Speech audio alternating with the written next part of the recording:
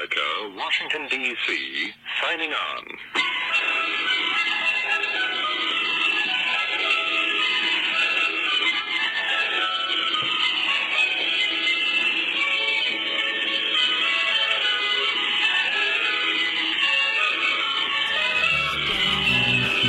When the Santa's howl.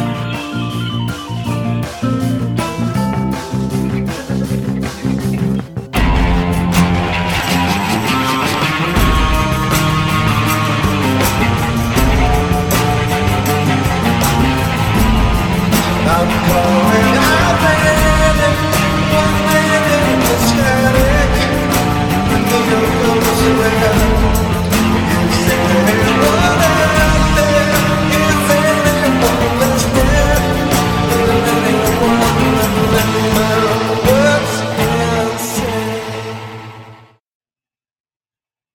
And we are live here in the virtual Green Dragon Tavern on the air. Of course, I am the best-selling author of The Gorilla's Guide to the Balthing Radio, Gorilla Dispatch, Volumes 1 and 2, and the owner and HMFIC of Brushbeater Training and Consulting, and of course, your bartender tonight, serving up a double shot of truth in the world that has really taken a much darker turn. And we're going to be talking about a lot of that tonight as my co-hosts are coming in here. But first, before we get into any of that, before we get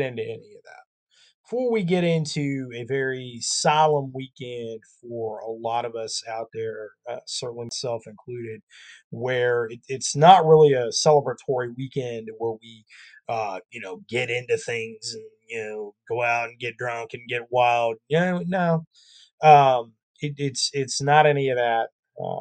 Not for me at least. This upcoming weekend never is, but it is a time that I remember. Close friends of mine, men that I served with, and I remember the good things about them, that part of their soul that they shared with you in that brief moment of time that we have on this earth, and the sacrifice they put forth. It's a really really important thing to stop and memorialize. And I don't think personally, me personally, that we need a day to do that. We don't need a specific day on the calendar to do that. Or like all of a sudden, it's just to drop everything. And it's. I mean, I get it. I get the whole the history of Decoration Day, and I understand all that. But at the same time, those memories stay with us always, always. They never leave us. That's why it's so very, very important. And it's very important to me. So, with that said, we live the life that they cannot. We live the life that the fallen cannot, and we live up to their memories because they are still with us. Their souls are still with us, and they are watching us, and they are judging us.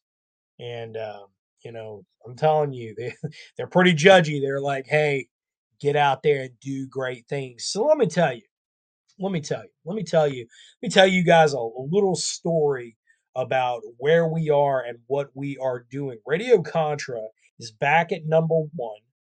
That shouldn't really be a surprise to anybody. We're back in our position. We own that position. That's where we are. That's where this community is. We're number one. We're the best, right? We're back there, ranked number one news commentary. Back, top 100 podcasts on Podbean. We're back in there. Hey, when I'm on the road, when I have other obligations, when I have things that I have to do, sometimes the podcasting has to take a back seat. And I know it frustrates a lot of you out there because you just really, really love the commentary and everything that we do in here on the air, and I love it. I love it. I truly, truly love it. But let me say this: we're back at number one. We are back. We are at the top of the charts, and I want to point something out that I tweeted just the other day, night before last, with liberal extraordinaire Kara Swisher. Kara Swisher, of course, the voice of New York Magazine, the want to be erudite, um, pseudo intellectual, whatever that passes for, on the militant feminist left, where they get to cuss when they want to. They say shit. If they say shit, oh, that's really just something, right? And of course, they have assigned her to be the podcaster that is narrating the podcast spin-off, the discussion. I don't think there's anything more pathetic than this, by the way. This is the epitome of being pathetic. When you are running a commentary show about a TV show, this is pathetic. But Succession, she's running the Succession podcast, right? Which I think is just atrocious. I watched one episode of that show. I knew exactly what it was. It was thinly veiled liberal fantasy of the disintegration of the entire News Corps organization, and really the collapse of it, all the way down to the great Brian Cox, the absolute great Brian Cox, who is playing a role, this Logan Roy character that's so thinly written, and it's a character that's just beneath him. It's just beneath Brian Cox. It but in any case, I believe though that all of that aside, that Succession is, it's getting into its final season, and it's just now becoming something that people are actually talking about, which is kind of telling as well. And it's just, it's um, very, very tastelessly done and not smartly written satire is what this is. But anyway, that aside, there's nothing more pathetic than being a podcaster who is tasked with talking about a TV show that is completely fiction. I mean, this is the absolute. How awful do you have to be at being a political commentator to be hired on to talk about something that is absolutely as absurd as now we're going to discuss fiction. Of course, we got this Kara Swisher lady, because she is the voice, right? The voice. So I say shit every once in a while, right? Like a bad Miller Lite commercial. I say shit. Right, and I wear a leather jacket and I smoke cigarettes, so I'm so I'm foul. See, I'm foul, and this is just awful. Um, but anyway, what I think is very funny about all this is that she loves to take shots at conservatives. She loves to take shots at things, and as they all do, and as well within their right. I mean, I love tastefully done and witty commentary as much as the next guy, obviously, as all of you in the audience know. But I find it quite ironic and something to make fun of, and promulgate in the public sense, when the irony of such a statement, when you say that that everything is astroturfed, and that everything is astroturfed, and wealthy people can buy things in the commentary about DeSantis and Trump, and, all the things, right? And so I find that this is such an ironic thing, because when you look at what Kara Swisher, with the audience that Kara Swisher has garnered, with all of the money and the liberal elite, the Iron, or I should say Ivory Tower, and really the Iron Gate as well, because there's an Iron Gate that's put around the Ivory Tower, that they have put forth, the money that they have put forth, and the resources that they have put forth to make this troglodyte a star, and they can't even get more than 2.2 thousand followers. Boy, isn't that ironic? And I will point this out. I'll take this opportunity to point this out that she was the one, her and Michael Moore, when this show was censored, along with all the other conservative hosts, were censored. Daily Wire, Glenn Beck, The Blaze, all those hosts were removed the day before the midterm election last November. Kara Swisher's show, both of them, because she has two, were quickly promoted to number one. And what this did was it put their failure on very vibrant display. It was undeniable.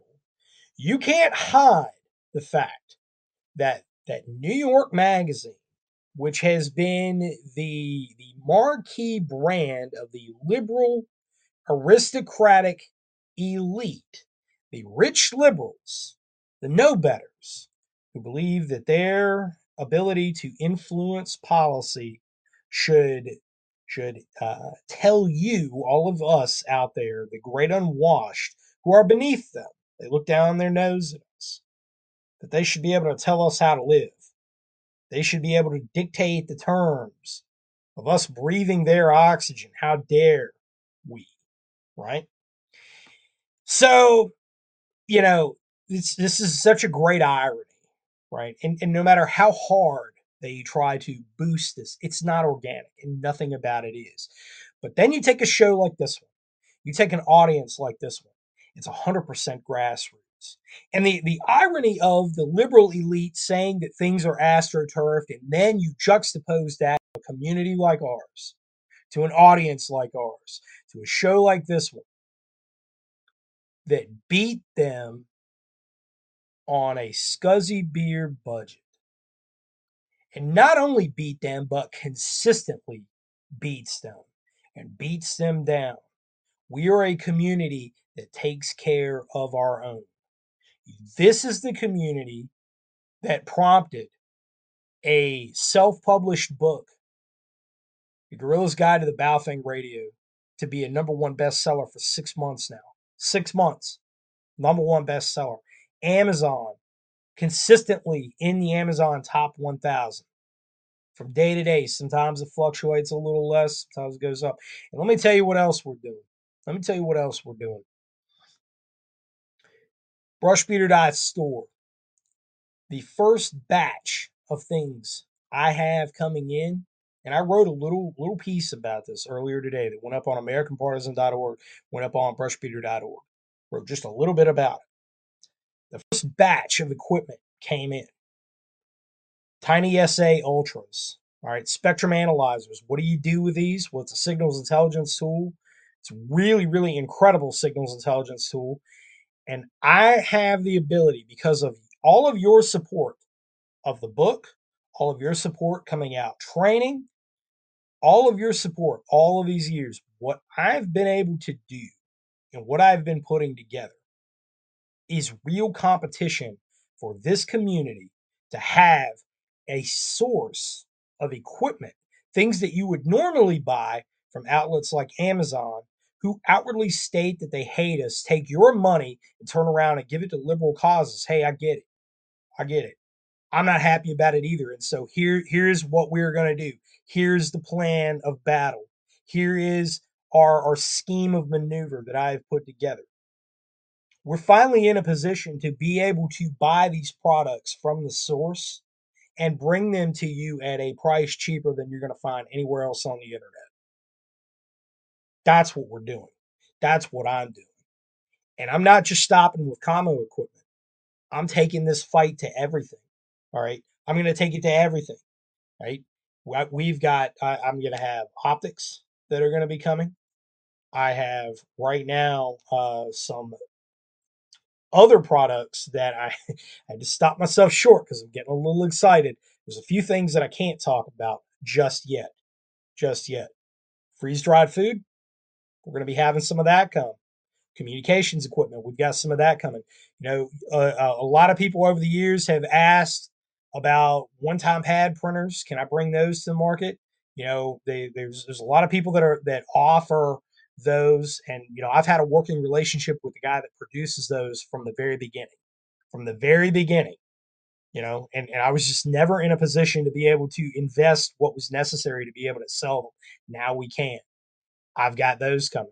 The range cards, those are coming. All right, more of them, and I have new variants of them that are going to be coming down the pipe too. All right, so they came back into stock today. I can't tell you for sure how long they're going to be in stock because the sale volume just today, from the time that they went up in the past 6 hours, has been wild. The store has never had sales like this. I've never seen anything like this. But hey, I ain't been in business like this very long either. So hey, this is the demand that's out there. I'm already working with Black Hills Designs, who is the designer, manufacturer of them, and we're getting a bunch more. They're already in production now, so the turnaround time is going to be that much shorter. All right, and I'm ordering them in a huge quantity this time to make sure that we can keep up with the demand. Radio equipment, HF equipment is inbound. You wanted HF radios, you're going to get HF radios, and I'm bringing them to the market cheaper than you're going to find them anywhere else. I promise. All right, I promise. And we're not stopping with this. All right, this is just the beginning. This isn't the end state. This is the beginning. All right, optics. I'm working with Primary Arms. I'll store it on out there right now. Working with Primary Arms. Trying to hammer out a deal with Holosun right now too, to bring you an affordable option for infrared lasers specifically. And I'm working with another company for that as well. But this is all about this. This is 100% about bringing products that you are going to use that is going to make you the absolute, not just best armed populace in the world, not just best trained populace in the world, because we're working on all that. Okay, we're working on all that. But I want to make you the best equipped in the world too, in all domains, in every way that I can. This is my pledge to you because you supported me. You supported me, and I could sit back. I could do what a lot of people do and say, hey man, I made my money. Cool. I put my book out there and, just gonna wipe my hands. There's a lot of people. Hey, and you know what? They're not wrong for doing that because this is high stress. Okay, this is high stress, and there's a lot of work that goes into this. But let me tell you something. When I go to class, when I interact with all of you out there, when I see the emails that I get, when I see the interpersonal relationship that we build and how much this community gives to me, I owe it to you to do that. I owe it to you for all of that. I owe you that. And you this community has stood behind me for so many years now. The completely underground, completely grassroots, and this is the least that I can do. And so I get very, very excited about all this because this is something that is finally possible, and it's really incredible to see all coalescing and all of it coming together. But at the same time, it's very emotional for me too because this is a mission, this is a calling, this is how you honor your fallen brothers. This is how you do that. This is how you do that. This is how we honor those that made the ultimate sacrifice for our nation, for our republic. This is how we do it. We create our own community. And it's not enough for us to sit back and complain about, woke corporations and who we're going to do business with, who we're not. Hey, man, you know, I'm in an opportunity where I can fill that gap in whatever way that I can, and I'm going to damn do it. I am going to do it. And so some of the things that we're going to be talking about tonight in this episode, the title of this, Sons of Liberty 66, dual system of justice is glowing bright. We're going to be talking about the Stewart Rhodes case. Unfortunately, we're going to be talking a little bit about Proud Boys situation. We're going to be talking a little bit about this guy that tried to drive into the White House. Now his charges have quietly almost nearly been dismissed. He's got a very, very tiny charge that he is still facing. Meanwhile, we have January 6th political prisoners that are still being held in absentia. And it is an absolute travesty of justice. We had honorable men, good men who were drugged through the mud. People like General Flynn that were drugged through the mud, and it was very, very unfortunate. But this is a dual system of justice, and I'm telling you, folks, this isn't going to last. This stuff is not going to last. We are going to fight, and we're going to fight hard. So with that said, I'm excited for this episode tonight. I've been talking for almost 20 minutes straight. When I get going, when I get excited about something, that I can just go and go and go. And it's been a gauntlet of podcasts for the latter part of this week. So I'm going to turn this over to a couple of my co-hosts that are in here right now. Top of the list, Mr. Risky Krisky. What's up, brother? Not much, brother. How you doing tonight? Dude, I am just capital. You got me a Heineken. That's a safe one to drink, isn't it? Not getting any overly liberal pushback from a Heineken. I mean, I'm drinking a Dos Equis, so Oh yes, I like their it's amber. about the same. I mean, Dos Equis and Heineken are about they're basically the same beer. So a little bit different. There's a lot going on in the news, man. It's outrageous. And then today, nonetheless, I don't know if you saw the George Floyd stuff. Yeah, came out. Yeah, the medical examiner or whatever. The absolutely no foul play is what it said, basically, other than the drugs in his system. right. It's just ridiculous. St. Floyd of fentanyl. It's but like I said, man, it is not going to last. This the situation is coming to a head, and it's very unfortunate that it is coming to a head. But at the same time, it has to. I mean, we can't keep going the way we're going. No, they're definitely setting us up for something big, right? It looks like they already know. They already know what's coming, and we're going to be the ones to find out. But economic collapse, repeat of the last election. My guess is they're just going to implement some more powers here soon. Got to have another coup rolling through, and have to implement new elections, powers, and authorities to overcome this next pandemic.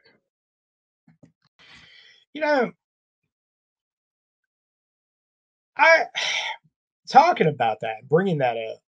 It's kind of a rabbit hole I could dive down, but it's very interesting. Like the marriage of the political establishment to the corporatocracy, how the corporatocracy owns the media industrial complex as well, and how these are kind of all interdependent on one another. And knowing what we know about the last election, knowing what we know about COVID, knowing what we know about the real domestic terrorists out there, Antifa that are running around, the militant left, it's we're quickly approaching a time that I think it's really unprecedented. That it's not the lines of division aren't really clear like they were in 1859, so to speak. Like it's we don't have these very rigid, this is your area, this is our area. We don't really have that, and so we're getting into a very unprecedented time. And I don't say that in a glowingly flowery, this is nice kind of way. It's this is I think we're about to approach a time that's going to be savage, absolutely savage, and on par with the Spanish Civil War. That's what I think that we're headed towards. Um, and it's certainly going to be interesting. It is certainly going to be interesting. I'm not so sure going into the next election. I mean, if they the last election was full of fraud, there's no guarantee that this one won't be. Uh, I just kind of have to laugh at that. Like, what do you think that they're going to do the next time? There was no accountability last time. And What's the so, next uh, gimmick? right, right, right. I saw you said in the comments, rat pox. Could very well be. I think personally, it's going to be some form of polio is going to pop up. I think they Because threw that out there at some point anyway, like giving us a little heads up, mhm, like they often do. well, there was a lab in Sudan. So the Sudanese rebels, like whichever rebel group this is in Sudan, that's whatever this already cycled out of the news cycle. Um, they're using a World Health Organization biolab that is quote unquote studying. So they're always studying polio. Um, and I kind of have my smart ass grin with that because well, on one hand it could be argued that, well, yeah, you want to study polio in a place where they still have polio, but we have plenty of polio samples here in the United States at the CDC to study. We don't need to necessarily be doing it in a region of the world that is fraught with instability, like habitual instability, especially when this is a region of the world where there's not a lot of adult supervision either. There, that's looking over their shoulder to see exactly what's being done. Um, and it just so happens that this rebel group that had some rather dubious ties to our intelligence community took that over and is using it as their command post. Um, I don't buy that it's incompetence. I don't buy that it's just by chance. It's like because at first glance, I mean, I'm an idiot, right? I mean, I'm not saying you're an idiot, but like I can foresee, hey, let's not put a lab in Sudan. It's a stupid idea. Let's maybe fortify it, bring it back a little bit closer. Maybe not on our home turf, but in a safe place away from everybody. Um, right, so yeah, it's like I don't buy this, and the ones in Ukraine too, and then wet markets. It's just absurd. They think we're dumb. right. Well, and you're forgetting Georgia as well, the country of Georgia prior to the 2008 invasion. Um, that we were running a lab there too. People don't like to admit that because it it calls into question that um, maybe we're not necessarily the good guys in all this. And there's a lot of people, especially, I hate to say it, a lot of boomers that are out there, they really don't like to admit that because they came up with this ideology, and a lot of your late Gen Xers did too, early millennials like myself and yourself. We kind of came up with that mentality that America is good and Eastern Bloc commies and everything else, they're all bad. And it was kind of this very rigid black and white dichotomy. Except that you realize that further we've been going down this. I mean, it's been the American government that ripped off the elections of the people. It's been the American government that has done some pretty heinous stuff themselves. You know, maybe just maybe we're not really the good guys in all this. Maybe goddamn Uncle Sam maybe not maybe kind of sort of might not be the answer to all the things. And when you look at the domestic surveillance apparatus, when you look at the domestic security measures, the fact that none of these things, all these things that were originally temporary measures, end up becoming permanent magically become permanent. And just a very it's a very scary state of affairs that we're finding ourselves in, and that veil of normalcy begins to drop, and you realize like, man, none of this stuff is actually normal. Serious stuff. It's serious stuff. And when you look at travesties, miscarriages of justice, like what we see today, and compare and contrast that with St. Floyd of fentanyl, and the fact that he was literally given a blank check, his followers, his quote unquote supporters, all across the country, were given a blank check to burn down, destroy property, burn down whole sections of cities, overthrow lawful order, which is an insurrection, and yet, any sort of ability to peacefully protest anything, and not just the possibility of election fraud, but also COVID restrictions. The absolute draconian nature of the COVID restrictions. You can't say anymore that we live in a free country. It's just, we can't do that. We cannot do that. So anyway, a lot to discuss tonight, a lot to break down tonight. We got to move down the list. Patriot Man, what is up, brother? Howdy, man. I'm doing good, man. I'm excited. My second G90 just came, so I got it was barely used, passed through a couple of hams, and it was kind of set off to the side, and the guy finally decided to sell it. So I got it for half price with a fan and everything. So quite excited for that. So I can have one permanently set up on digital and one for analog. So I'm pretty stoked, man. Dude, that is awesome.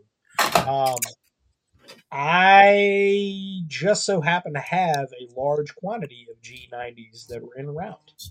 Yes, I know you do.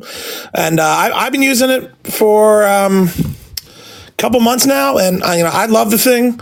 I know that, people are going to say it's, Xiegu, it's a Chinese company, blah, blah, blah. For the price point, it's very hard to beat. It's compact.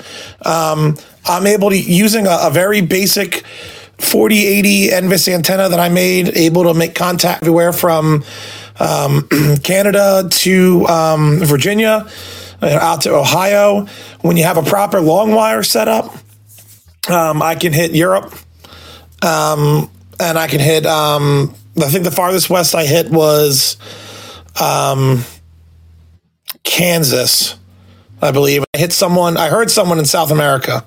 So it's a great little radio. So I'm super stoked. It happened to be one of those things where, people like to knock ham radio clubs, your local ham club.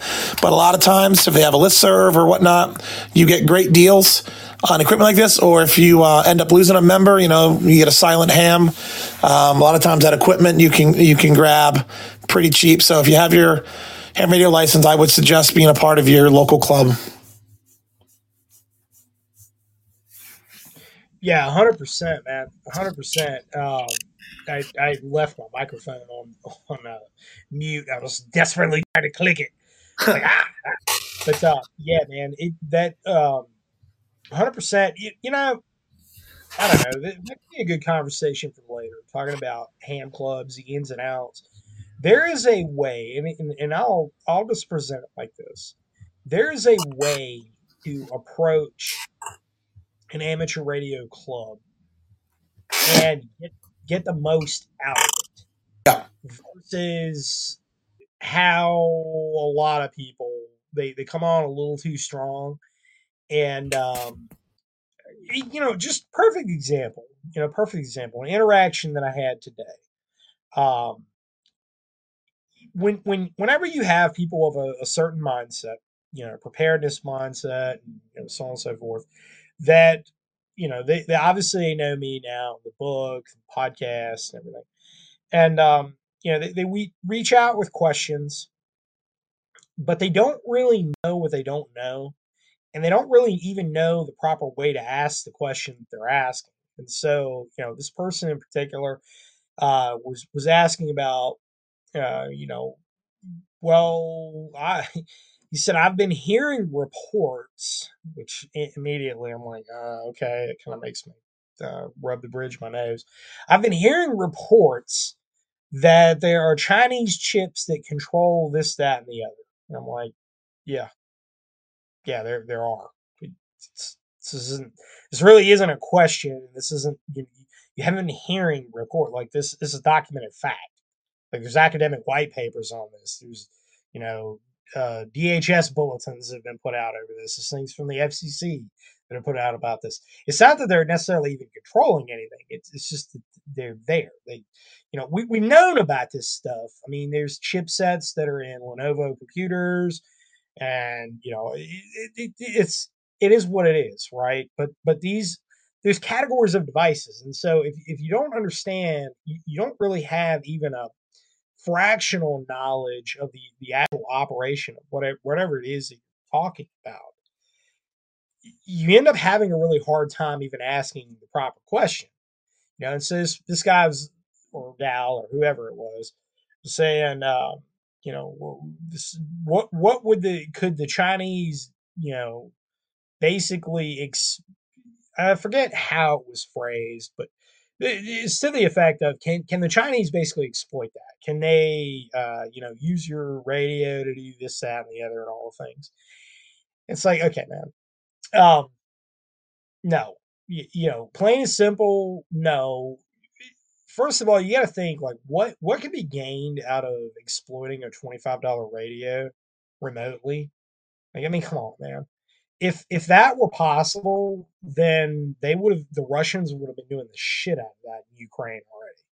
Okay, and in turn, the Ukrainians would have been, or the Ukrainians would have been doing that to the Russians since 2014 in Donbass. I mean, it's this is a dumb argument. Okay, and it's been beaten to death, and this is just not something that you really need to be discussing.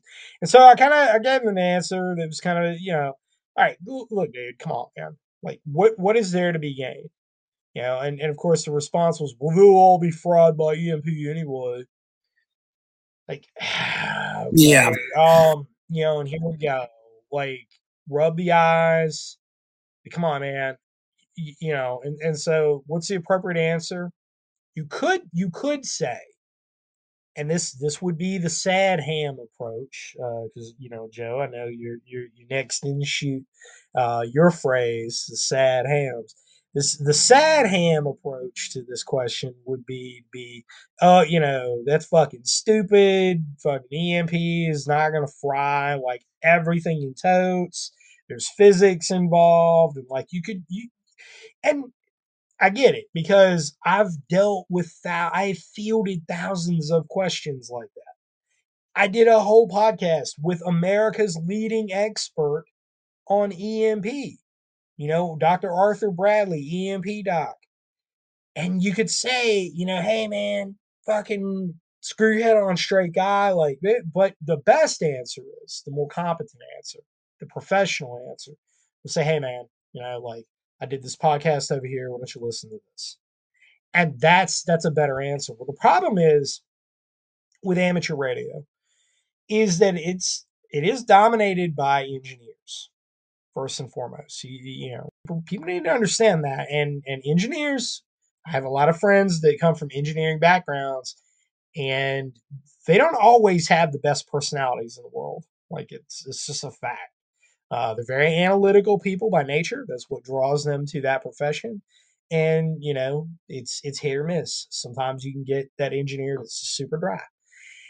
And so with that said, when you are approaching an amateur radio club, quote unquote, and you go in and you're meeting people the first time, a lot of people of the preparedness mindset, or what I have called over the years prepper evangelists, where they just immediately assume that everybody there is exactly like them and thinks like them, and all they want to do is talk about prepping. And that is a gigantic doggone turn off. Like, real quick. Real quick. It's just like in the military, man. When you're off duty, fucking take that uniform off. You put on a pair of gym shorts and t-shirt. Like, you want to be a human again.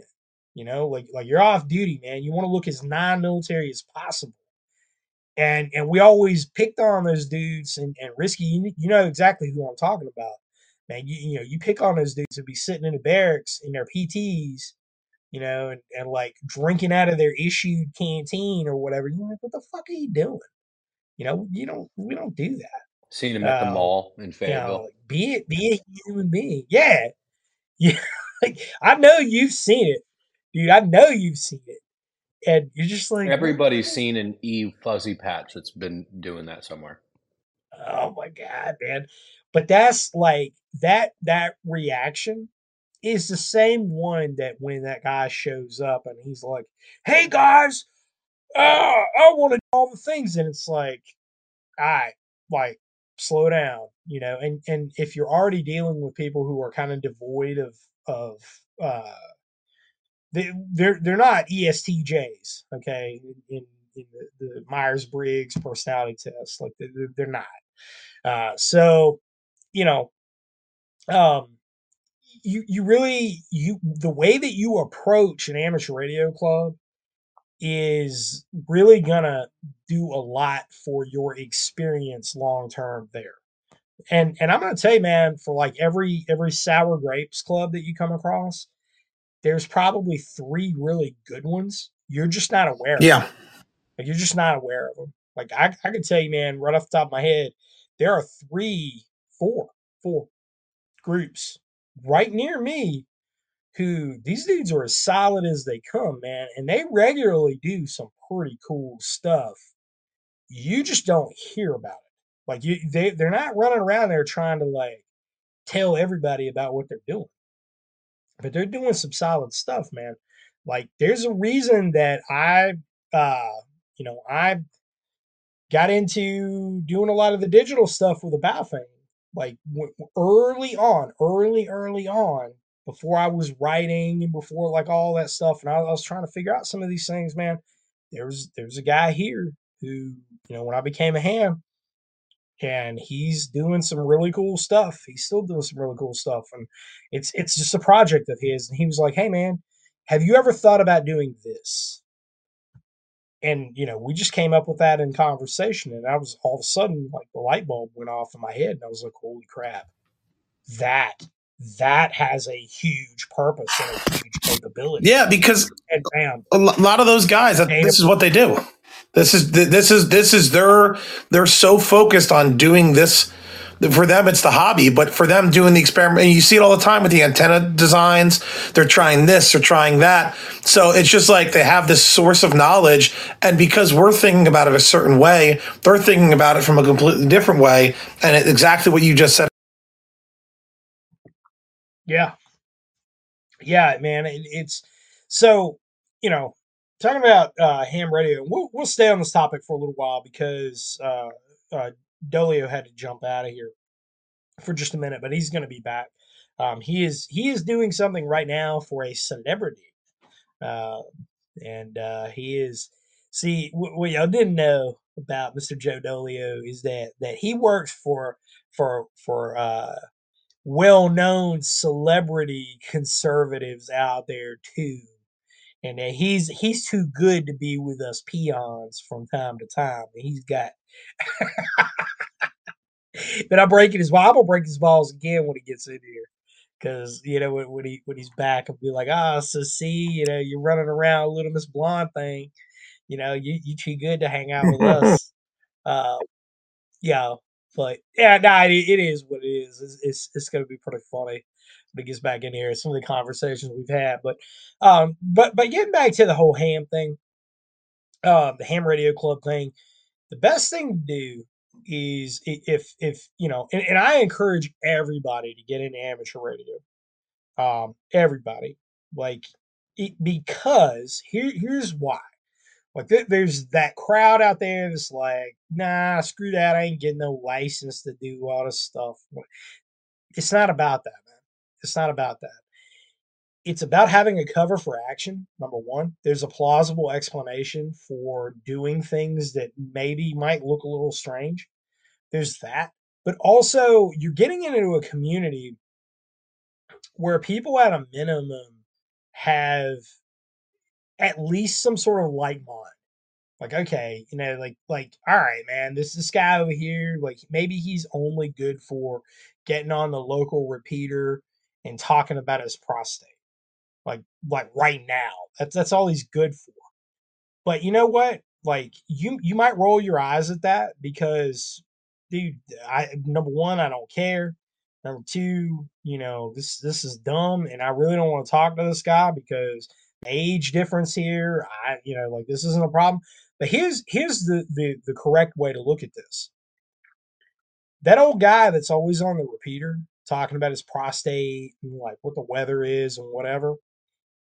Here's the deal with him. Number one, he's always on the radio. All right. So if you think about this from an unconventional warfare approach, you've got somebody that's usually always on the repeater. So that guy could be a relay for you if you talk to him in the right way and frame it up the right way. And maybe not right now. Maybe not right now. Maybe right now is not the right time to approach him about those topics. But it is a good time to maybe make friends with him and say, hey, like, man, all he's really good for right now is talking about his prostate or whatever, but he is talking and he is always on the radio and he is always listening. This might be somebody who could become a critical relay for you. And here's the other thing. He knows how to get other people's equipment working because he was competent enough to get his own equipment working. That's important too. And that is a fact that a lot of people overlook. And so when you are trying to establish, because dude, it's a steep learning curve. You're talking about, like I get a mobile radio and all of a sudden I gotta rig it up. I'm trying to run this thing off grid and like I don't know what power supply I need or like what kind of battery I need or like ain't that the truth? Dude, so many of these people think they're going to just buy this equipment, stick it on the shelf, and when the time comes, I'll figure out how to use it. Like, no, that's not how this works. Like, you need to practice with it because I feel like I'm fairly competent with radios, and I have to sometimes sit for 20 minutes in front of my radio being like, how the fuck do I do this? Like, I know what I should be doing, but it's not. How do I fix it? It's to think that someone's just going to buy it who doesn't know anything about radio in general, and they're going to just buy this thing, and they're going to stick it on. I have the antenna. I got this. I got that. And I'm just going to use it. That's so unreal. Yeah. Risky. You got something?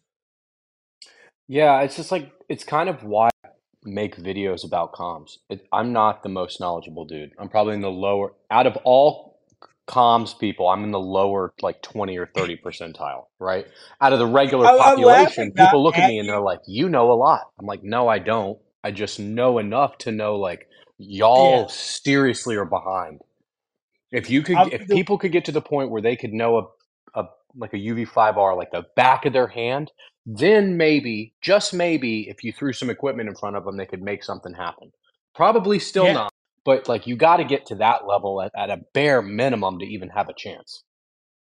Yeah, no, dude, you are 1,000% spot on. The reason I was chuckling was because those videos that you made, like you pissed off all of the tactical kids, man. Like all you took a giant shit in their cornflakes. Like it was great. Yeah, it was fun. I knew how. So I had a bunch of guys that are YouTubers reach out to me beforehand. And I was talking to them. I was like, I'm about to do this concert. They're like, don't do it. Don't do it. And I was like, what? And they're like, everyone's going to hate it and get mad. And these dudes have millions of subscribers. Or excuse me, they get millions of views on their videos. Yeah. And I was like, I'm going to do it anyway. So I did it. And afterward, they were all like, you should keep doing it. It's so great, isn't it? I'm like, I openly admit I'm going to wage war on these individuals because they're acting like they're better than people, and they want to keep pushing the bar. Like the only way to do it is to use these type of comms. I'm like, that might, even if that's true, regular people can't get to that level because they haven't. Look at the history. No one's doing it. We need more people involved, and that isn't working. Well, and that's why I made the podcast I did with Madman Actual, which I'm not sure where he is. He's supposed to be here. I'm here. Tell me he's gonna. Ah, there he is. I'm working, buddy. Speaking of beer. Oh shit. I Snuck up thought on you like a silent fart. you were like, bro, you talking my ear off till 1 a.m. last night. Like, hey, nah, we're done. I'm taking a night off. Nah, no nights off over here, buddy. That's a lie. You know, Most of the time I fall asleep, yeah. but not But tonight. not tonight. Not tonight. What I was saying though is that we made those podcasts about the dark side of DMR and about the ways digital mobile radio can be exploited, really to throw the grenade out there. Like, look, you know, this is a good option. Okay, it is a good option for a number of tactical level implementation, and maybe even uh, clandestine level implementation if you do it right. However, number one, you got to do it right. And believe me, I don't think some fucking airsoft jackass who is, out there slaying IPSC targets, and wearing flannel. I don't really trust that guy to conduct the unconventional warfare properly. Like his experience does not exceed mine. Yeah, That's dude. where it goes back to what you were saying before. If you're going to do that, you have to do it under the guise of up and up stuff. Right. But you have to do Right. that so low key, like nobody can Yeah. ever know about it. Right. And that's why I got so cracked up about uh all the dudes that were flinging shit at you, and then like they came after me. They jumped over on Twitter. They like they're coming after me. There was like comment sections, and there was one dude sent me a real nasty email, and he was like, "You don't know shit about DMR." And like he was saying DMR every other word. It was like DMR has all this encryption built into it, and DMR will literally be my wife, and DMR this and DMR that. And he's like sending me links to like stuff on Hytera's page and everything. I'm like, dude, first of all, the whole premise of his argument, like in the beginning, was that Baofeng's a Chinese company. Bro, you do understand that Hytera is the company that ripped off Motorola when Motorola outsourced the original production of their digital units to China. That Hytera was the company that stood up originally to copy all of their stuff, and that Motorola sued them and didn't win because there's no intellectual property protection. Like, but they don't. The thing is that like it doesn't even do you any good to point that out to them because they don't care. Like they're not going to. It's not going to register with them. They don't give a shit. Like The because radio they're comment section is way worse than other comment section. I'm telling you right now. My oh yeah. experiences, Oh, yeah. it is the worst, most annoying, sloppy mess of idiots. They can't see they're so hyper focused on one thing that they disagree with or the fact that you don't agree with their hierarchy, and it's like that's their only place in life they can flex. And it's kind of annoying because a lot of the stuff they might be right in a perfect environment, but that's not the point. No, they're not. They're not even right about that. And they don't like you have to be willing to accept that there are points of exploitation in everything that you do. Like everything that you do, there's a point of exploitation.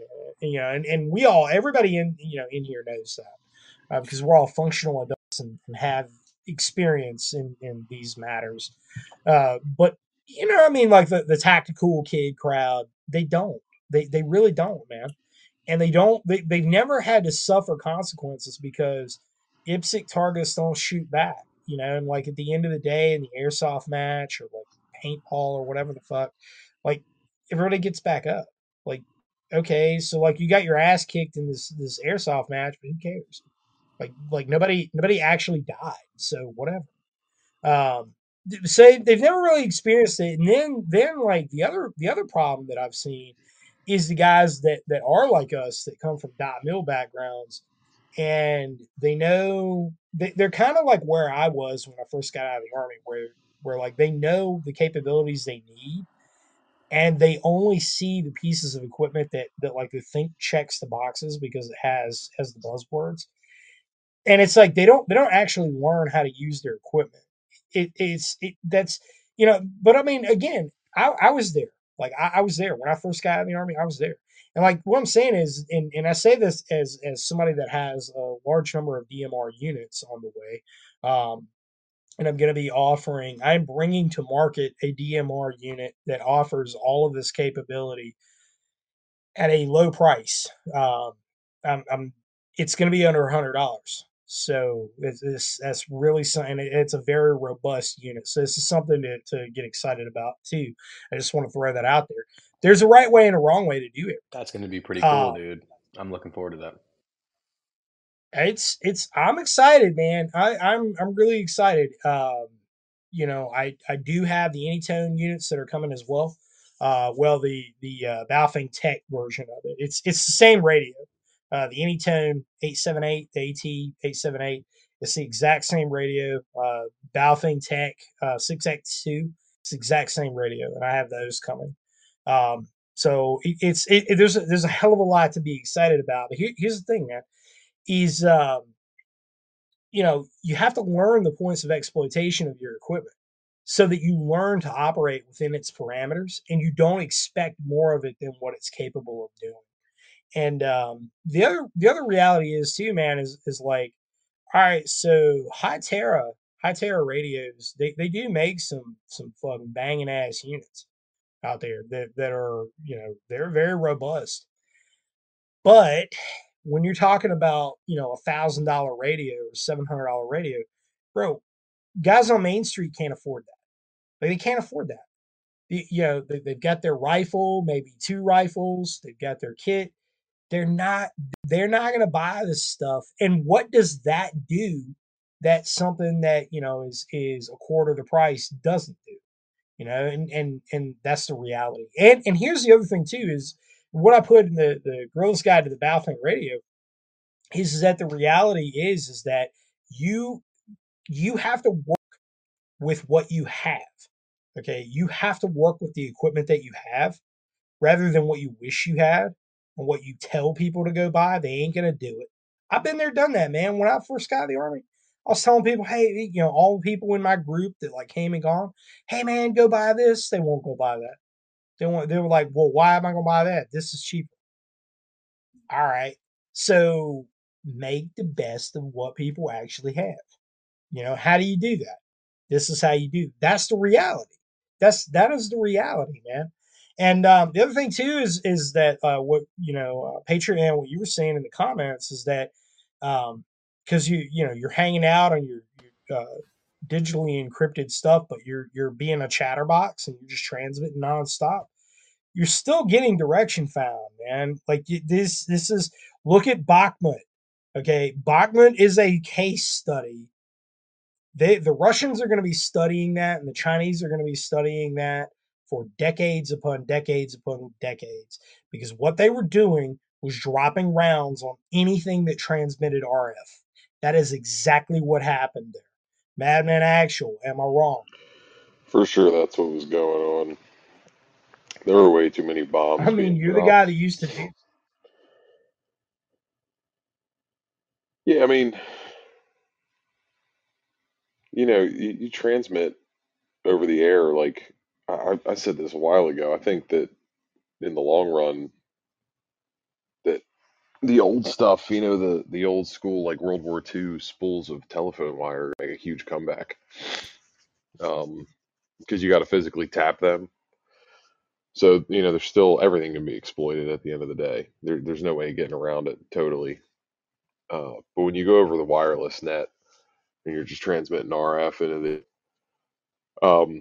somebody can DF it, and especially in a war like Ukraine, like I don't think the Russians were really caring about who was transmitting. It was more of it's not us, bomb it. They were pretty indiscriminate, probably. But just to touch on the DMR stuff, the DMR, if you transmit on the repeaters, you're like on that repeaters little web page front. They all have one, so it's just another thing that records you. If you're doing it like without a base station, I'm sure it's fine. There's not a whole lot wrong with it. Send text messages, which is neat. So DMR and it's clear. You know, the transmit or it transmits really clearly. So it has its advantages, has its disadvantages. Just like I mean Baofeng, you know, like it's just a junky little Chinese radio. It definitely works and it's capable if you use it right, but you know, that can be tracked. So I mean that, you know, there's trade-offs and everything's got its exploits and you can't get around it 100%. So Right. when Chicken Wing goes online and he makes a video about something stupid, I just got to shake my head. It's like, dude, you know, like first off, you don't even know how that works. You paid Chicken somebody to wing. set that up for you, and yeah, old Chicken Wing. You called him Chicken Wing. Damn, But like, you damn. know, That's it, even better than what I called him. I called him Dylan Bykin or Lucas yeah. Mulvaney. Take your pick. 1 or 2. Nah, old Damn, Chicken Wing, man. man. No, but Chicken like, wing. and what before, you know, he dipped out because he had to go risky. Was bringing up like the Camo crew online, in general. A huge problem is that they're, and he's brought it up in his videos, man, they're such gatekeepers because they'll use terminology that like you don't know or understand unless you're already in the community. And even new hams don't get it. You know, like it's Yeah. just it's Oh yeah. obnoxious. You know, I'll watch a video. Guys are like, you know, when I was getting into SDRs, especially, I was like, dude, I don't understand what you're saying to me. You might as well speak Chinese. Nothing what you're saying makes sense. I don't understand any of these acronyms. They're not being explained because it's these old hams that have been doing it since the 70s. You know, so like they've been around for the whole evolution of ham radio, and now they're getting into SDRs. You know, like they were around when the first computers came out. They totally understand how they work and how they've advanced. Um, and they're just really crappy teachers when it comes to explaining and breaking down the concepts and all the Right. terminology and what it actually means. Because you can say, "Oh, I'm on the 10-meter band." It's like, all right, well, bro, what frequency range is that? Just say the frequency range. You know, stop being a dick. It drives me I'm nuts. It laughing does because you're because right. like it's like, dude, that's all it is. It's like you can like who gives a shit how big the freaking wave is that you can't even see? Like, are you even Right. sure it's that big? I mean, I know it's that big, but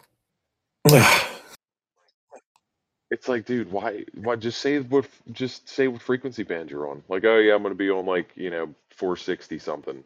Or like, oh, I'm gonna be on 130 something. Like, just say the frequency, because that's what you're gonna tune to. My radio, I don't go, oh, I'm gonna go to the 10-meter band. Oh, I'm gonna, you know what I Well, mean? Yeah. Like, that's not how they what function. what I tell people though, there's a reason for that, and the There is a reason. so yeah, it makes antenna building easy. That's That's the true. reason why. Because That's that's, the yeah, you real have to reason use the why. lambda measurements and everything to build the antennas. But yeah, but it's annoying when they use that they're speaking like that, and it's in a video that's labeled ham radio for beginners. It's like, well, that's not a beginner terminology. Like beginners are looking at the frequency numbers on displayed on their and the stock Right. antenna that came with their radio. And that's my Yeah, annoyance that's why with the ham the, community in general. some some of those reviews that the sad hams were putting up for the book, man. So, some of the critical reviews, You can't do I got some that. genuine entertainment out of some of those. Why? You can't broadcast digital on the FRS. I really wanted a book on how to use chirp with my radio, and I couldn't do it. This book didn't talk about it. dude, did you not Wrote, read the title of the book? Like, what you yeah. think this was? Like Well, this first of isn't. all, I didn't. chirp. I ain't about funky flair and all that, man. I just put, the title is what it is. Like that's what the book is. Yeah, I didn't write it because it was catchy and it was going to sell a bunch of stuff. I put it in there because that's what the book is. It is a guide for guerrillas conducting unconventional warfare with this common off-the-shelf radio. Yeah. Well, and the funny thing about Chirp is, man, like I downloaded Chirp once, and really the only use I found for it was to like pre-program some channels into it without having to do it on every single one of them with the buttons. I just plug it in, download it, or upload the Chirp profile into the radio, and like whatever settings and uh, pre-programmed channels, which is really just like the weather channels that I Yeah, pre-programmed into them. I use Chirp. That's the only use I really found for it. I used it to make a what I call my Bubba Finder Baofeng, where I plugged in all of the FRS, GMRS, all the frequencies that someone with a bubble pack or someone who's using a radio that they're sticking to, FRS channel whatever 5. I'm and so I can just kind of scan on it, and if someone's talking on that channel and just listening for a few seconds, I know what their kind of capability is. So that's really the only thing I've used. That and like making the settings the same across all the radios, but Yeah, that's all I don't pre-program channels in or freaks in for the most part, except for Weather One, like you said.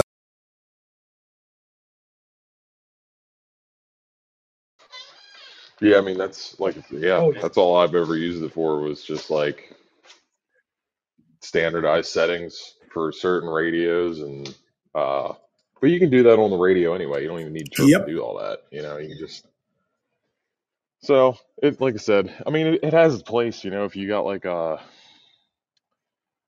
don't know, who's a good example? Like I can't remember their name. It's Viking Preparedness and Bear Independent. Their little like mountain community thing.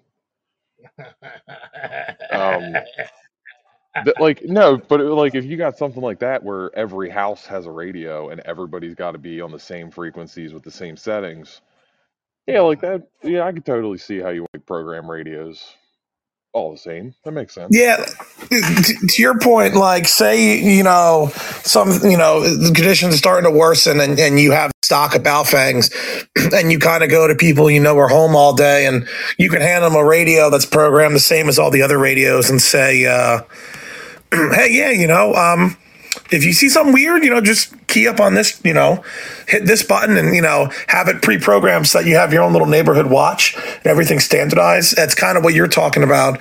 If you have a radio in every home and they're not going to be doing the kind of things that we would be doing, they're just kind of stationary and they're just going to pass some traffic every often if something weird happens. Well, it just replaces your cell phone instead of Yeah. texting where you're like, "Hey, man, going to be over in a couple minutes. What do you need?" Like, I'm bringing the baked beans. What do you? You know what I mean? Like, stuff like that.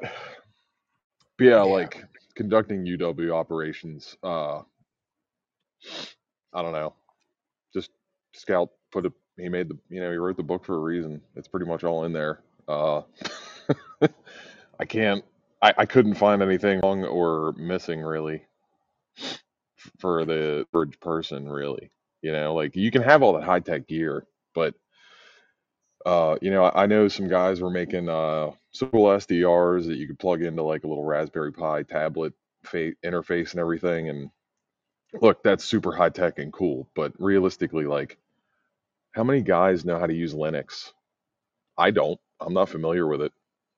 You know, It ain't. I'd have It to ain't. dedicate a lot of time to learn how to do that and be proficient at it and learn how I to fix think the bugs that could pop you up. you knowing you, man, you could learn Linux, especially like one of the easier Oh, I'm sure it like could. interfaces, like for Ubuntu. example, like Mint or Ubuntu. You could learn one of those in For very sure. short. Like The only you problem do is good. that, like, I got like a whole freaking tree line I got to chop down and buck up, like Yeah, yeah, that. I mean, that I got real world. I totally, yeah, like I am going to dedicate time. That is in like I got like my to-do list, and that is on there. But like I got a wife and kids. I got this property to take care of. I have normal everyday stuff to take care of, and that takes time to really dedicate and learn that stuff. Because I'm a bad student, like it takes me a long time to really get my gears going. Once they're going, I'm good. I'll learn it, but it takes me a long time to get warmed up to whatever subject I'm learning. yeah. So, and I'm sure I'm not the only one, like I, most and the listeners and the readers are normal people that don't their mindset isn't technical, like it's a lot of guys are very simple. They got to put hands on and they got to do it, but to do that you got to have the baseline knowledge. It kind of like is the circle of learning that people go through of like you got to do everything at once. You're going to be confused. You're probably going to be really pissed off and walk away from it. It's like learning the guitar. You learn a couple chords and then you're like, oh shit, I can't get any better. So you like put it away for 3 months and then you pick it up and all of a sudden you remember it and you get better. Yeah. So Yeah, that's a good way of putting that, man. I'm kind of like that too. yeah, like I mean, so I'm not against the high tech stuff. Don't get me wrong. I'm not against DMR. I just all of the videos I see, it's like this is the foolproof plan. Like you don't need anything else, and if you don't have a DMR, you're an idiot, and yada yada. It's like, well, no, man. Like a lot of DMR radio is expensive. Like some guys do only have a budget for a $25 radio and to hand make their own Yagi antenna for $5. Like that's a lot of people's budget, and Yeah, that's what we're here for. We're not here for the guys that got to have all the Gucci gear and the highest grade crap and the latest greatest technology. Because at the end of the day, yeah, like I just said in Ukraine, tech is taken back over. It's ebbs and right. flows. It gets high tech and then it gets low tech, and then it gets high tech and then it gets low tech, and that's just how it is. One of the realities that I always remember from my days in the army was the guys that always invested in the Gucci gear and had all the Gucci shit. They didn't know shit about nothing. Like those guys were usually the shit bags. Like they bought a bunch of gear. They didn't know nothing though. I mean, it was just like, oh, like get a load of fucking so and so over here. He's got all this fancy crap, but he can't do the basics. You know, and so that's kind of like I see it that way. I don't know. Maybe it's an internal bias.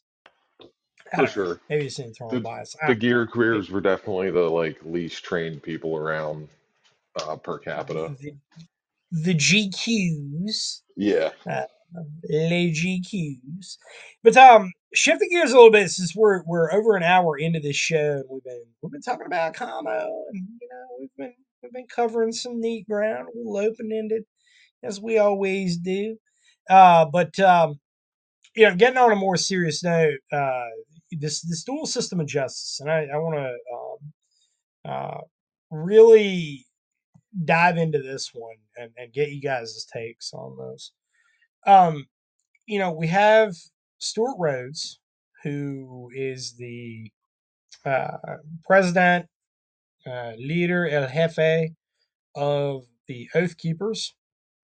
And unless you've been living under a rock for the past decade and a half or so, the Oath Keepers is a national level organization that is run out of Montana and established chapters in, I think, all 50 states. I could be wrong about that. It might be a couple of states where they don't have a chapter, but most of the United States, they have a presence. And, you know, from its outset, very well intended. Um, with the Oath Keepers, I kind of had a holding pattern on all of that. when I got out of the Army, was, and was obviously very politically awake while I was in the Army after Benghazi, and was paying attention to a lot of these things. Got out of the Army and was looking at, as most guys do, when you get out, now all of a sudden you were part of an organization, you had structure, and now all of a sudden you get out and you don't. How do you reestablish all of that? And for me, I began to think, introspectively, and sort of thinking about hard lessons that were learned from the Iraqis and from the Afghans. That localism is what's important. So I began to really turn my attention to that. That and I had a particularly interesting, in not good ways, experience with a local chapter member of the Oath Keepers, and I just said, if they're letting this guy in, um, this is just not, this probably isn't worth my time. And don't take this the wrong way. For anybody that's listening to this, has favorable things to say, because I'm definitely coming to their defense here. But your membership and the outward projection of your membership really speaks for your organization. And that guy in particular, he instantly threw up some red flags to me. That's this probably isn't for me, and that kind of turned me away. National level organization is kind of a dangerous that's dangerous. That is a dangerous path to tread along. It's easily infiltratable. Localism, when you look back at any successful insurgency um, throughout history, it's always relied on local networks. Okay, Nathaniel Greene relied on local networks in his guerrilla campaign in the South during the American Revolution.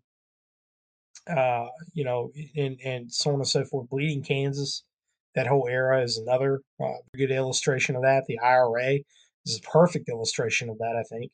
The Viet Cong and their campaign in South Vietnam, another perfect example of that. Localism matters. Okay, localism is your path forward. However,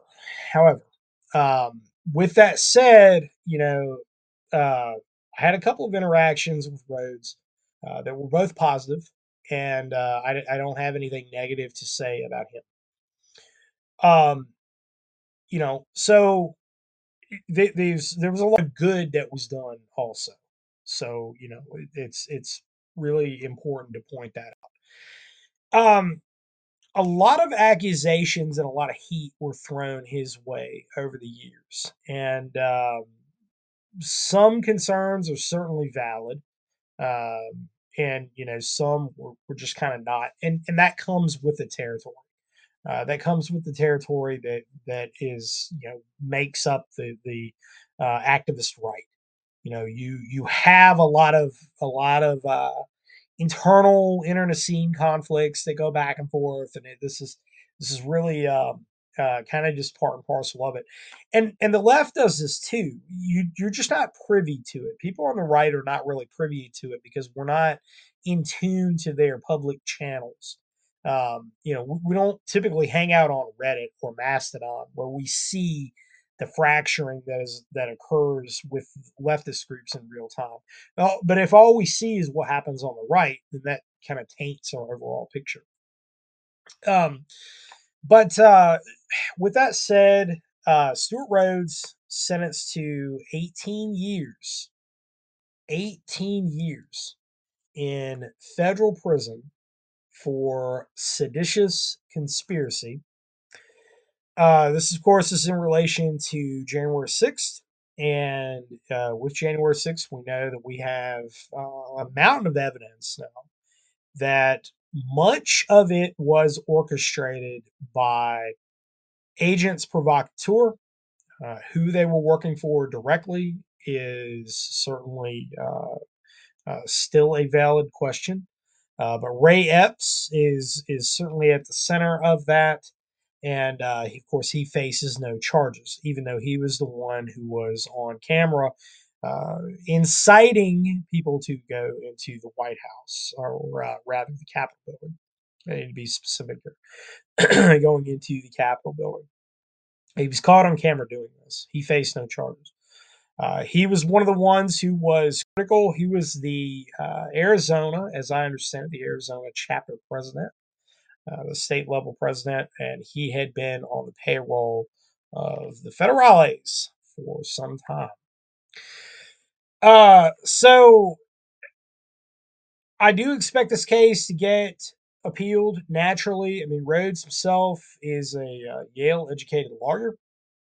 You know, he's no dummy, even though he got himself into some sticky situations here.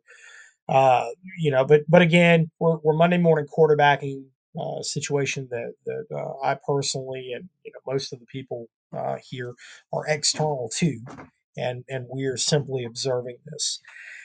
So the point is this: it is a miscarriage of justice, and I will be very, very blunt about that. This is absolutely a miscarriage of justice in every sense of the word, in every way, shape, or form. The fact that you have agents provocateur that are very, very obviously conducting what they were doing on camera, and it has been proven. This is indisputable. The fact that we have political prisoners that are being held, and this fact is indisputable. Yes, they are political prisoners. Okay, they are political prisoners. They're being held without bail.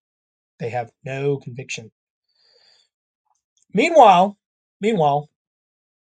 you have the Indian white supremacists who drove into the gates of the White House and stated, according to bystanders, stated that he was going to remove the president and install himself as the president somehow. In whatever universe he thought that this was going to work. And magically had a Nazi flag as well, which I'm really fascinated to know where that came from. Because, picking up a rebel flag on 95, Confederate flag on 95 on your way to DC in a government rented U-Haul truck, that's plausible to me. If you're coming up from the South, you stop at Johnny's truck stop and pick up a rebel flag, but a Nazi flag, that doesn't really. This story just doesn't seem legitimate. He faces almost no charges. $1,000 bail, free to go. Quietly dismissing this one. Quietly sweeping this one under the rug. However, January 6th, the leader of the Oath Keepers, the president of the Oath Keepers, gets 18 years. I think this is an absolute travesty of justice. I think that is a matter of personal opinion. The dual system of justice that we have with this case has never been more vibrantly illustrated. And it doesn't matter. Here's the thing. It does not matter where you fall on the political spectrum. The reality is this. If you do not have equal prosecution of the law and equal representation of said law, you do not have law. The dangerous situation we have found ourselves in is that we have a militant left that is very complicit in the condition in which we experience today. And you have a kleptocracy that has insulated itself in Washington, D.C., that is exploiting this to the fullest. There's no accountability. This is a very scary situation in which we find ourselves. This is the very definition of tyrannical government. You do not need a more clear definition. This is not about Stewart Rhodes. This is not about what you think about the Oath Keepers. This is not about what you think about any other thing but that. But the fact that there is law or there is not. There is justice or there is not. And right now in America, we have a very real situation that there is not. Guys, what are your thoughts? Well, what I'll say is this. I was talking to, we're texting back and forth with a friend of mine the other day, and he goes, he's like, what do you think it's going to look like when we're, living without the rule of law? And I just text back, look outside, because that's where we find ourselves right now. We live without the rule of law. I mean, there's a facade of the rule of law, but as we can see from these cases, there is no rule of law. We already knew about the dual track justice system, which had the important, high class people getting off scot free and us lower peons suffering more consequences. But now it's not only a horizontal line, it's now a vertical line dividing the two sides, where the left gets a pass on about everything and the right does not. I think that whoever was the handler for this guy, there's no way that this glowy fed op should have ever gotten approved, because it's so obviously bad that it's actually comical. And I hope whatever agent actually planned this dumbass false flag, I hope he gets mocked at by everyone else, because it's just that bad. I mean, from the brand new, still has the folds in it, Nazi flag, which they conveniently lay on the ground, contaminating the evidence, by the way, in front of all the cameras to see. And then within 2 days, they're like, oh yeah, we're just going to let this guy out. It's just, whatever it was aggravated destruction of property or something. You're like, the dude got out and said he wanted to overthrow the government and basically declare himself president. Contrast that with what Rhodes did and what the other J6 political prisoners are dealing with, up to 2 years without trial, violating, the Constitution for a quick and fair and speedy trial. It's very obvious that we're living in a dual justice system, horizontally and vertically, and it's a fucking shame. And so anyone ever tells you one day we might live without the rule of law, we're living it right now. Yeah, I think that's extremely well said. Living without the rule of law. The WROL that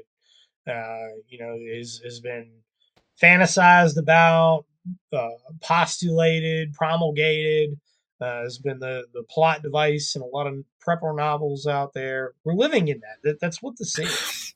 That's where we are. And it's like exactly. They think it's going to be, their definition of that rule of law is it's Mad Max style, man. There ain't nothing. No, so that rule of law means if I get arrested, I'm not going to face the same justice system that someone with an opposite political spectrum is going to face. That's that rule of law. Sure, the Mad Max stuff is that's the cool stuff to read about and write about and be like, oh, what if this happened? What if that happened? But the fact of the matter is that it goes the same with people who say what a collapse is. Again, they always think about the Mad Max style as opposed to just complete civil unrest. It's exactly the same thing. In this case, it's without rule of law. It's the absence of any fair and legal justice system. And that's where we find ourselves. And it was a slow burn for a while. And then J6 really was their opportunity to just kick it into overdrive. And given the fact that, we haven't seen any national media talk about, the constitutional implications of them being held for so long, the fact that we have a very obvious biased judge, none of that matters. And so one has just led to the conclusion that we live without. 100%, man. 100%. Yeah, I agree. Man, I don't know, say it much better than that. That's the thing, yeah, regardless of where you are on the political spectrum, when one side affiliated, one person affiliated with one political ideology can do something and seemingly get away with it. I'm curious if the Indian Nazi is going to a mental facility, because he sounds insane. Like he thought he was going to install himself as the president. Yeah. So that sounds like some serious like drug addict behavior. So I'm curious, is maybe like they're not putting him in jail, maybe they're like putting him in a straitjacket, and that hasn't been talked about. I don't know. And I hope that's what's happening because the guy's insane. Yeah, like regardless, like you were saying, Patriot Man, like the fact that these suits can get away with murder, they can get away with theft, fraud, all these things, and then you hem these guys up over being pissed off, like it doesn't it doesn't add up, and it is for political reasons. You can't deny that. It is for political reasons, and like we said, once that's been determined, that's lawlessness. That's not what we're about. Like that's not how our country was founded at all. That's not in any of our documents. That's just yeah, and it stretches not just from the it's black and DOJ, white. the IRS as well. We see the way they're acting with Tabia, or however you say his name, the journalist, the way they're acting with Hunter Biden. It's not just in your traditional court system, it's across the entirety of the federal government. Yeah, And so that gets into the whole the weaponization of the government against us. But it's unequal. yeah. This corruption that goes back to the Obama days. I mean, they were targeting sort of organizations, the Tea Mhm. Party, anybody affiliated with the Tea Party, all that, and it goes back way further than that. I'm sure if you go every decade for 100 years, you could probably find something similar. But now, with everything, it's really hard to make a sound judgment because now there's just more optics on it because we have the internet. So you see it more because a lot of times things are blown out of proportion by the media just for clicks. True. So I think a lot of this has been going on for a long time. We're just now noticing it, but that also brings about new problems because when there's more optics on something, whoever's up to whatever is going to be panicking, and you're going to see more craziness happen, like the Indian swastika guy, Well, and random crap like that. And you're going to see more harsh punishments for guys like Rhodes. 20, 30 years ago, man, he might have got like a 10-year sentence and then like probably got off way sooner than that. He wouldn't have got sedition. He would have been charged with sedition. Like he would have got a lesser sentence for something else, like conspiracy to commit violence, or I don't know how they would word it. I'm not a lawyer, but I can't imagine it would be this harsh. And if you look back through history, the harsher the punishment, that's an indicator that what you're seeing is real, because if it wasn't, they wouldn't be prosecuting these people. well, We wouldn't have January 6th. it Yeah, wouldn't that's really happen. good. That is a really good point. well, I want to just say, Madman, you brought up an interesting point, and it goes to a hypothesis of mine that this guy is so obviously crazy that they are most likely going to institutionalize this dude, right? My hope so. hypothesis is that he wasn't supposed to live and open his mouth. That he was supposed to try to ram the barrier down, run towards the White House, get shot and killed, and it preserves their narrative because they don't have to make witness statements. They can do whatever. Now all of a sudden he was killed as he was running towards the White House. I think he was supposed to die. Right. And he didn't. Shit. If he was shot, then they could have hid the body and we would have never known his identity. They could have made somebody up. Yeah. I think that you're exactly right about that. Because he did ram it slow as shit. I think he was either supposed to ram it so hard that he died on impact, and then the secret, because that's the thing with these psyops too. It's not like a mastermind plan. Like they radicalize this guy, get him hooked on drugs, give him a U-Haul, and convince him to go do something, quote, lone wolf style. And then everything else gets played out. They make a couple phone calls, and then yada yada yada. They get narrative written, And that's how it really works. They don't come up with these mastermind plans where like every second is planned out perfectly. It's they take advantage of situations that happen semi-organically, you know. Yeah. Like they might push it in the direction, but a lot of times it's not as well thought out as a lot of conservative pundits like to think. You know, it's and that was like not to bring him up, but that was like Alex Jones's problem was he swore up and down that like every single thing was just so perfectly planned out, and that's just not how it works. You know, he was when you start looking for the problem so hard, everything becomes a problem. Yeah, And you're exactly right, man. that He was his problem. He was on point with a lot of stuff, but he just got so far into the weeds that he drove himself nuts. And every single thing was every part of a conspiracy was another conspiracy. And it's like, dude, that's not how it works. You know, like Yeah. they doesn't account for the random, like the competing interests. Like when right, you say everybody's a globalist, or like, well, the globalists say, well, I mean, Elon Musk is a globalist, but he's not jiving with Bill Gates. They're right. competing interests. Well, And there's with Jones. And here's the thing, and this is the broader point. I don't want to turn it into necessarily about him or one way or the other. yeah, I'm What I want sorry to I say brought is him up because I know it no, was no, no, no. crazy. It's all good, man. Because you're not wrong. Um, but it's really indicative of the larger problem that conservatives have a lot of times is that we are, and I talked about this with Peter Rankin earlier today. That conservatives, the mindset of a conservative is structural functionalist. So we look for structure, meaning, and purpose behind everything that we encounter. And leftists don't do that. That's not how. Um, this is why among your activist left, you have a lot of artists and musicians and kind of vagabonds and stuff, like because they don't think that way. They don't think in terms of structure and things that function. That's not the way they operate, man. Their brains function differently.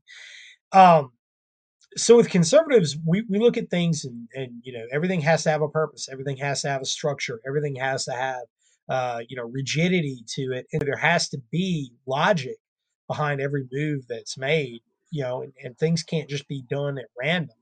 There has to be order. There has to Well, the be thing is, drawings, blueprints to go off of. right, not everything, like there are certainly some things that definitely do have a hand that was guiding it around for sure.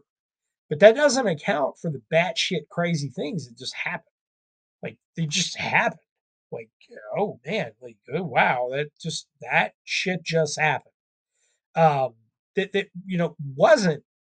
wasn't just didn't spring out of nowhere, or wasn't done all according to plan. And what happens when those plans fail? What happens when that grand scheme and that plan fails? I mean, Bay of Pigs is a real good example of that. Real good example of, and we're just coming off the anniversary of Best Laid Plan. Hey, we're going to do Normandy, but this time we're going to do it in Cuba. Dude, that ain't going to work. Like and it was planned out properly.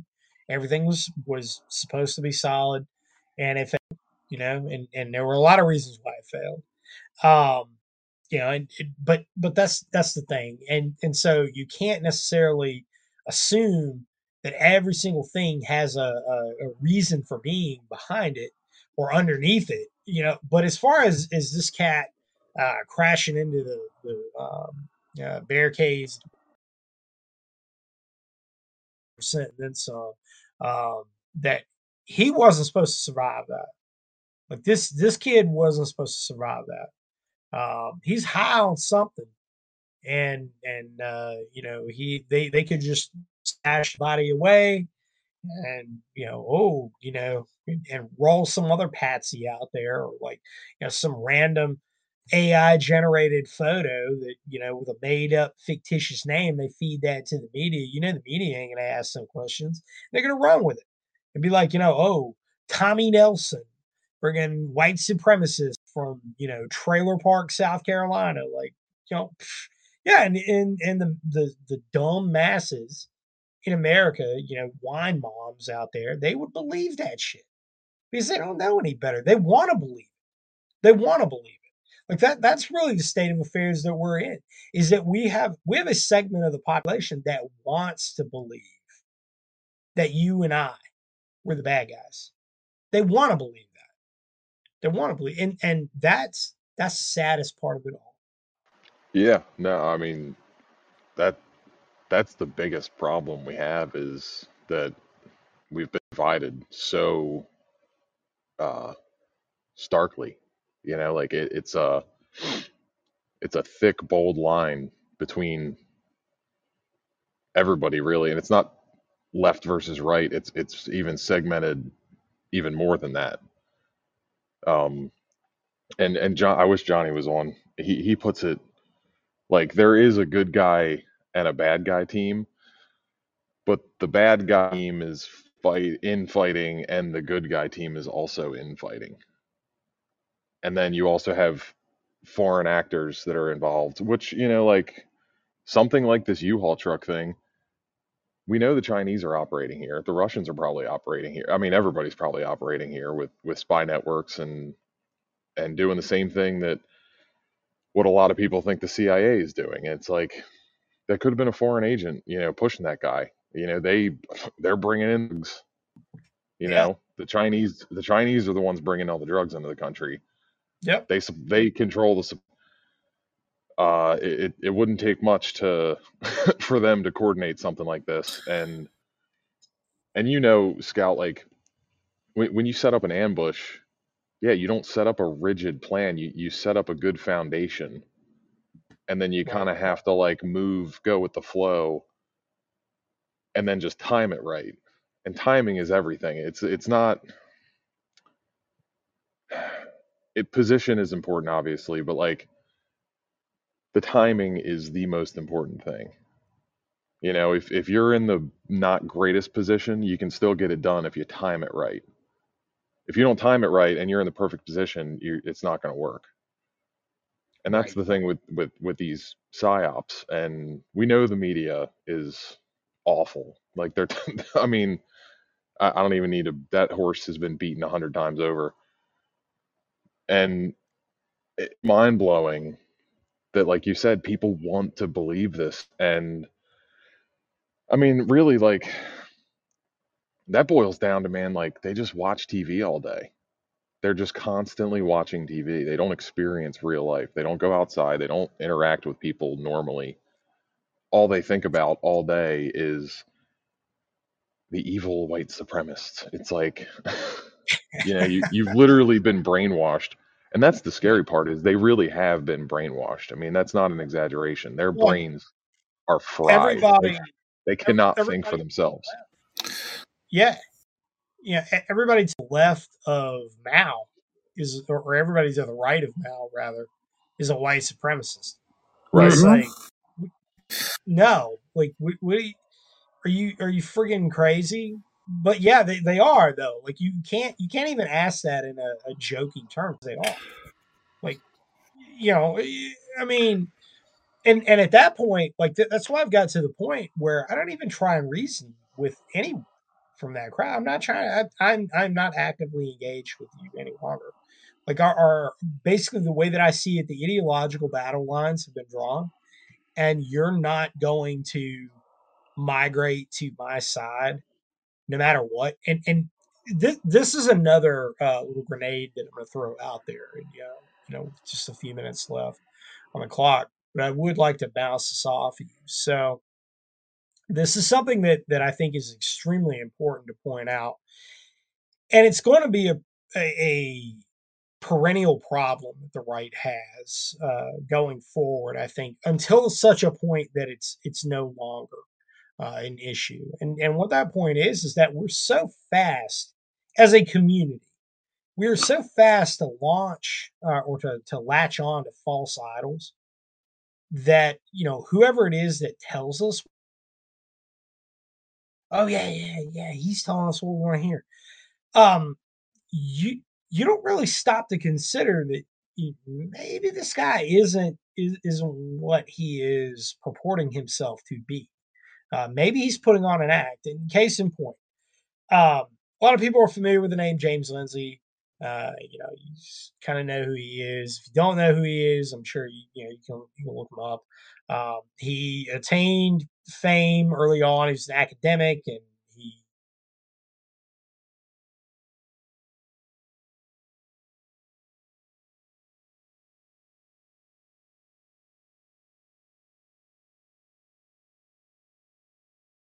and kind of self-terminated his academic career and what have you. But his the problem is that a lot of people jumped on his bandwagon, like they do with a lot of these quote unquote conservative celebrities that immediately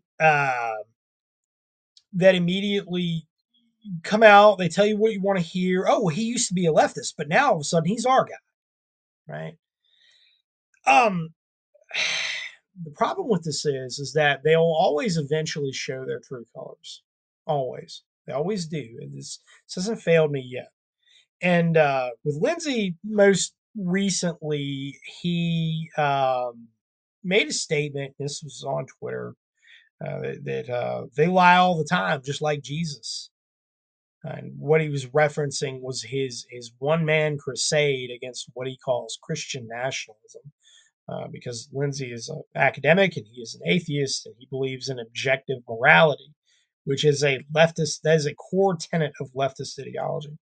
And so anything that is apostate to that in his mind is what he labels Christian nationalism. What is Christian nationalism? Well, this is just a more evil sounding term for the same thing that when leftists say those evil evangelicals. They're saying the same thing. Okay, this is what people don't understand. This is the same thing. They're using them in the same category. Okay, and when you are using that terminology, you are pandering to that, and in the process, you are dismissing. And on one hand, the devoutly religious side of me says that this is blasphemy, but the rationalist side of me says that this guy was never really on my side to begin with. If he uses such dismissive language of people who he is trying to influence, then he was never really on our side. Now, that's not surprising to me. Okay, these things are not surprising to me. None of these things are. But what I shall spare no opportunity to point out is the expediency by which people will throw their support and all of their support behind whoever presents to them what they believe is the answer, right? And we've seen this pattern over and over again. And I've been pretty consistent on, at least in my opinion, I've been pretty consistent over the years of pointing out a lot of this behavior, and I don't think I've been wrong yet. I could not be necessarily correct about that, but I don't think so. I might have to go back and listen to the hundreds of hours of content that I've put out on this podcast just to make sure that I'm correct on that. But I'm pretty sure I'm right, because my gut instinct is never wrong when it tells me something's not right about somebody. So here's the thing. When we're all of a sudden, when I'm told that everybody's supporting this one guy, we all need to support it. Not why. Prove to me, state your case to me, prove to me why.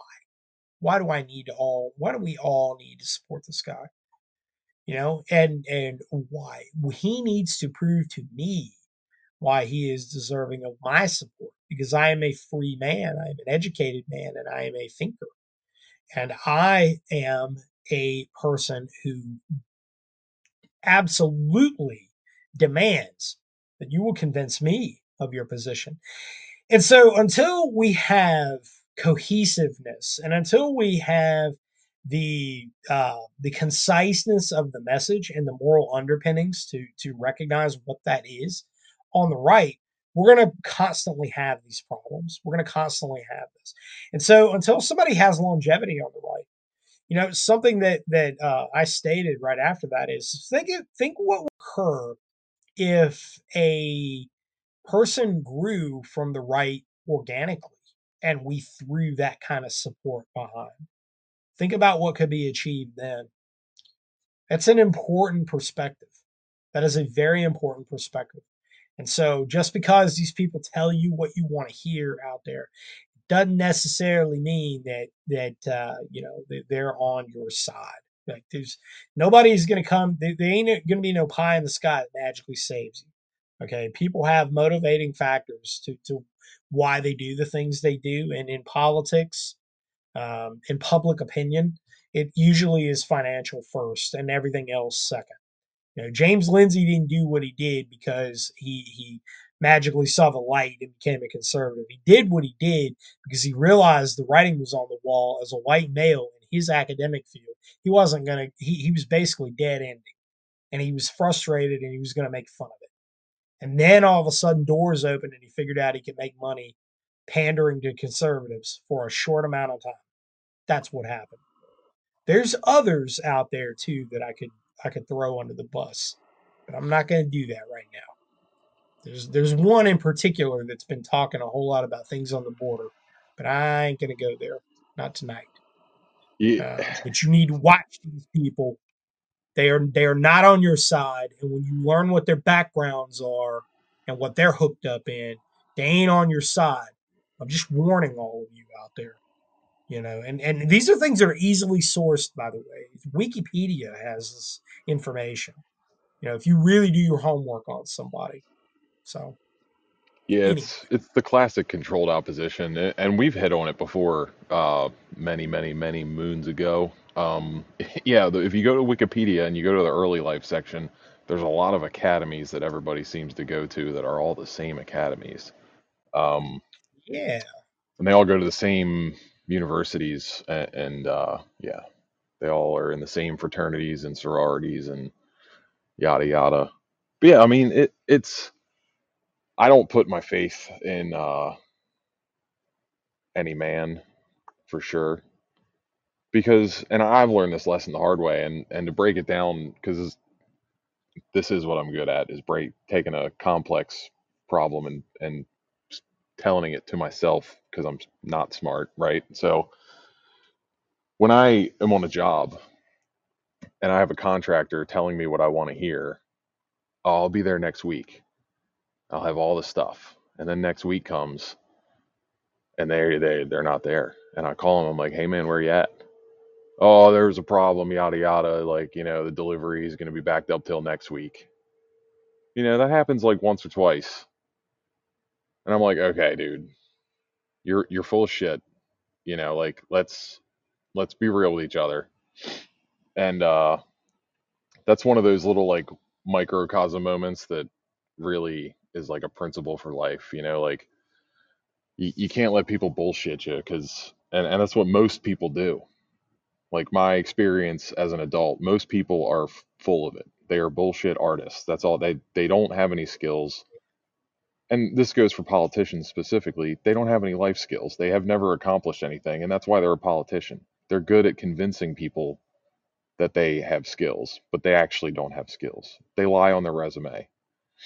And then when it comes time to present, well, then they get in with the good old boy club at the swamp, and then they just turn into a right. swamp creature, but they still pretend like they're a crusader. And it's like, all right, you're not that. But, like, going back to the wine moms and the boomers, like the QAnon shit, they're so used to having that hero in DC, and that's just not real. That was a lie. That was a Hollywood lie. And I don't know how to convince people otherwise. I've convinced a very small percentage of people that I've talked to about it. Most people just kind of blow me off because they're so. It's the easy route, like humans are lazy. We're going to take the easiest route every time. And the easy thing to do is get into the national organizations, which goes, brings us kind of we're circling back to roads, like with the Proud Boys. It's easy to get into a national organization because they need people, they need numbers. When you go local, it's quality over quantity. Yep. In my Yep. my local politics, I've been sending emails. I'm like, hey, like most of your voter base is a certain demographic, and we like this rural area that's like semi suburban and has like the box stores when we need them, but we also can go down the street and get our grass fed beef and pay the guy in silver Krugerrands if we wanted to. We kind of like that balance. And when you guys are building all this stuff and you're growing this community, they're moving from Baltimore and from the other cities around us, because Baltimore's not that far.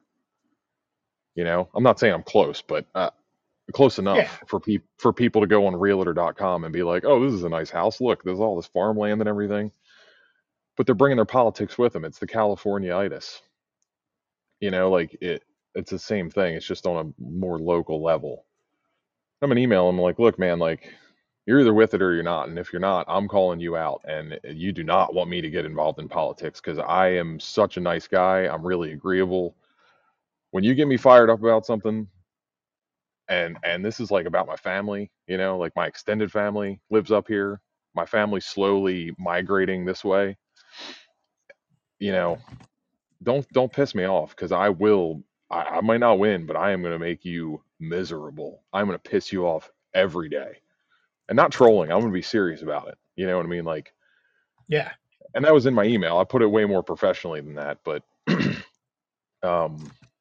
and that's what we got to do generally for everybody. You really have to get involved in your local politics. The national stuff is a pipe dream. It's gone. I've said it before. The federal government's losing legitimacy, which is why they're acting so ridiculous.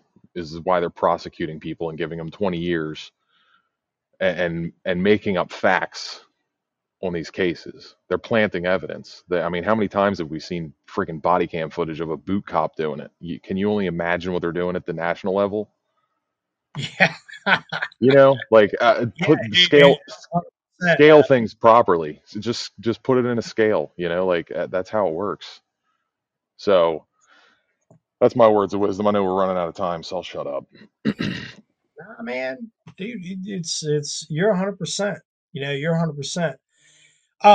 One more thing that I want to add to what you were saying, and this has kind of been in the back of my mind for the whole episode, and we're kind of rounding out on this, and then I'll let you guys throw in on it. Is that one thing is for sure though is each of you in here are familiar with over the years, like this guy's a Fed, that guy's a Fed. Like they always throw around the Fed word, like Fed this, Fed that, for like all this stuff, man. And really, that's a carryover from the '90s of Operation PatCon and all of that stuff that was going on.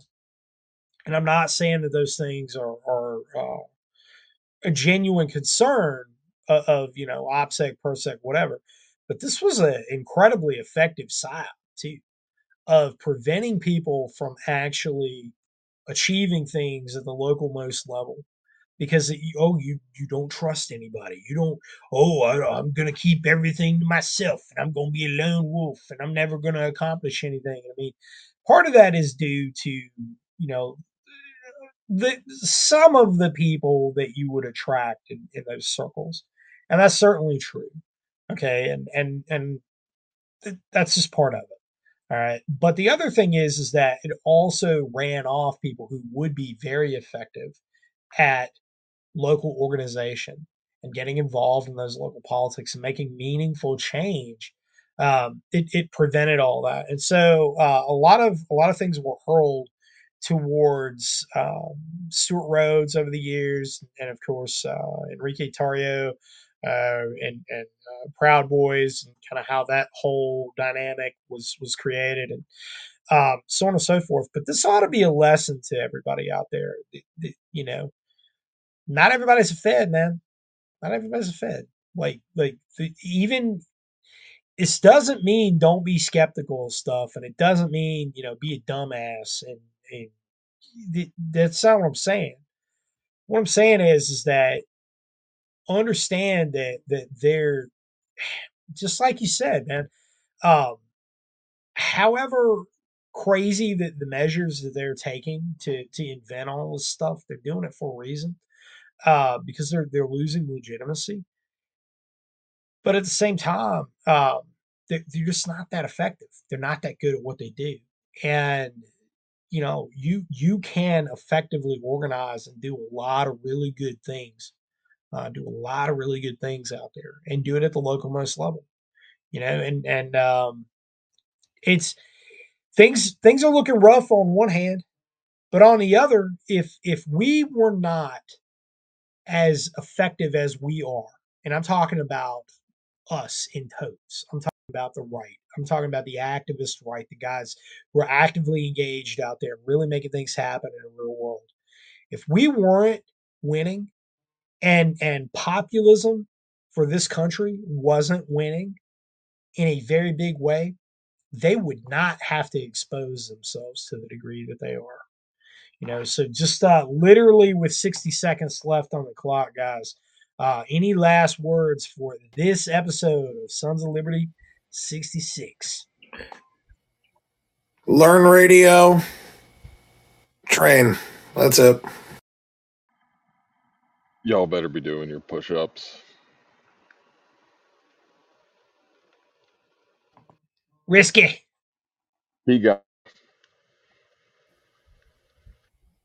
What say you, my dude? Risky hasn't been here for like 45 minutes. He's still showing up on my end. Nah, he He's gone. still showing up. Anyway, never mind. Don't matter. Folks, God bless. Stay safe. If you're going out, you're living the life that the fallen cannot. Please enjoy it, live it up, but always keep in the back of your mind that they sacrificed themselves for the betterment of this nation, and this nation is made up in part by you. All right. God bless all of you out there. Have a wonderful weekend. Have a very solemn Memorial Day, and I will talk to you again very, very soon. This is NC Scout out.